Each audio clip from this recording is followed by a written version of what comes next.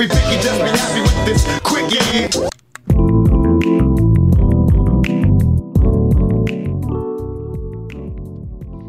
Alright, if this is your first time on the Quickie, well then, you gotta go catch up on my look at all the other teams in the NHL, where I've been looking at the biggest surprise, the most disappointing player, the one compliment and one chirp for each city.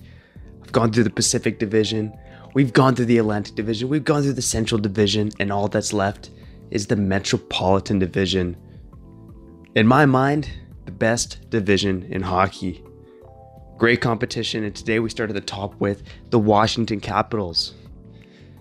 Now you look at the capital cities for America and Canada, and damn, they are just at opposite ends of the spectrum. Talked about Ottawa last week and Mark Bordiechky's best season ever, but in Ottawa, easily one of their worst seasons in franchise history. Not to mention their attendance was by far the worst in the league. And now we're flipping to Washington, the Cup champions of 2018 and one of the best teams in the NHL. It's not even fair. It's not even fair to make that jump. Sorry to do that to you, Ottawa. Now for my picks for most surprising player and biggest disappointment, they're two very well-known players on the Washington Capitals.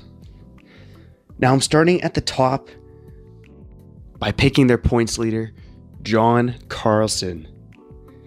Now John Carlson, 30 years old, 75 points in 69 games. Nice. Gotta love that 69 when it gets on the stat sheet. But what we saw from John Carlson this season was a level above anything he's done in the NHL so far to date. Now we know that he's a Stanley Cup champion. He played a big role on that 2018 team. He's been a top 5 Norris candidate for the past 2 years. Now, there's a good goddamn chance he wins the Norris this season. So why am I picking John Carlson as my most surprising player? It's because of the rate of offensive production he brought this season. John Carlson, with his 75 points in 69 games, he'd played every game for the Washington Capitals. He was on pace for more than 90 points this season. Now those 90 points, that would be the most by a defenseman this century. Yes, this century we may have seen Brent Burns hit 83 points. That was the high in the 2000s. But it's been a long, long time since a defenseman surpassed 90 points. The last defenseman to surpass 90 points was Ray Bourque in 1993-94. It's been a long time coming. So shout out John Carlson for being surprising that he could put up that much offense. I thought the defenseman that would do this would be someone like Carlson or Burns. But John Carlson just continued to get better and better every season, defying age.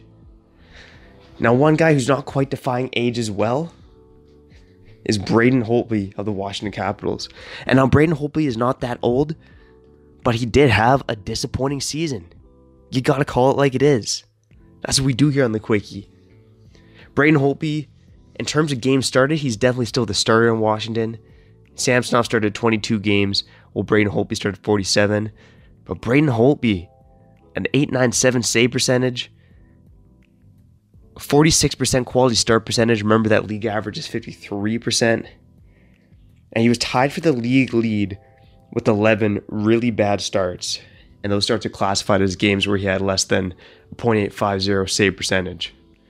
Look, it's just, there's no way to cut around it. It was a terrible season for Braden Holtby. He's entering a contract year. Samsonov is likely to be the starter going forward. Just nothing nice you can say about Braden Holtby except that, hey, he made that big save in game 2. Help the Washington Capitals win the Stanley Cup. All right, earlier I was talking about how nice it is to be from Washington. Because right now, they're a city of champions. The Nationals, the Capitals, things have been going well down there. That's my compliment. No, you guys are a recent city of champions. You've gone through a lot of pain in the sporting world. And hey, it's all right. You made it. Now, in terms of a chirp for Washington, just go read the article on Vice.com called Reasons Why Washington, D.C. is the Worst Place Ever. And the tagline says, The United States Capitol was built to be symbolic of all things that defined America to the world. It still is, except that it means income inequality, unchecked poverty, and yapping douchebags on cell phones. Ouch. The worst place ever? I mean, you guys are housing Donald Trump right now, so damn, I'm just going to take it all back. Don't go to Washington. If you're going to go to a capital city, visit the beautiful Ottawa Valley. That's my advice today. I'm Trevor Beggs. Thanks for listening here to The Quickie.